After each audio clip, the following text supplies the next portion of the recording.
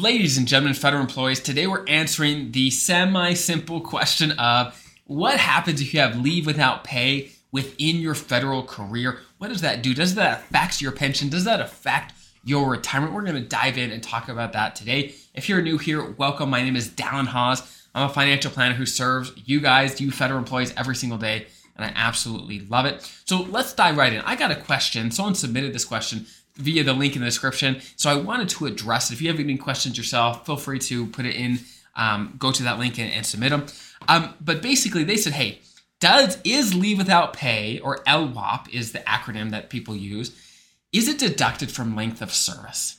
Okay, so any leave without pay, does that decrease how many years of service I have technically on the books? And the answer is it depends. Okay, so this is OPM's. I'm going to read OPM's official answer, then I'm going to translate it into normal talk. Okay, so OPM says this. They say an aggregate non-pay status of 6 months in any calendar year is credible service. Coverage continues at no cost to the employee while in a non-pay status. So what they're saying there is, as long as you don't have more than 6 months in any calendar year of leave without pay, it's not going to affect your years of service at all, which is great news for those that had less than that. So technically speaking, again, this is calendar years.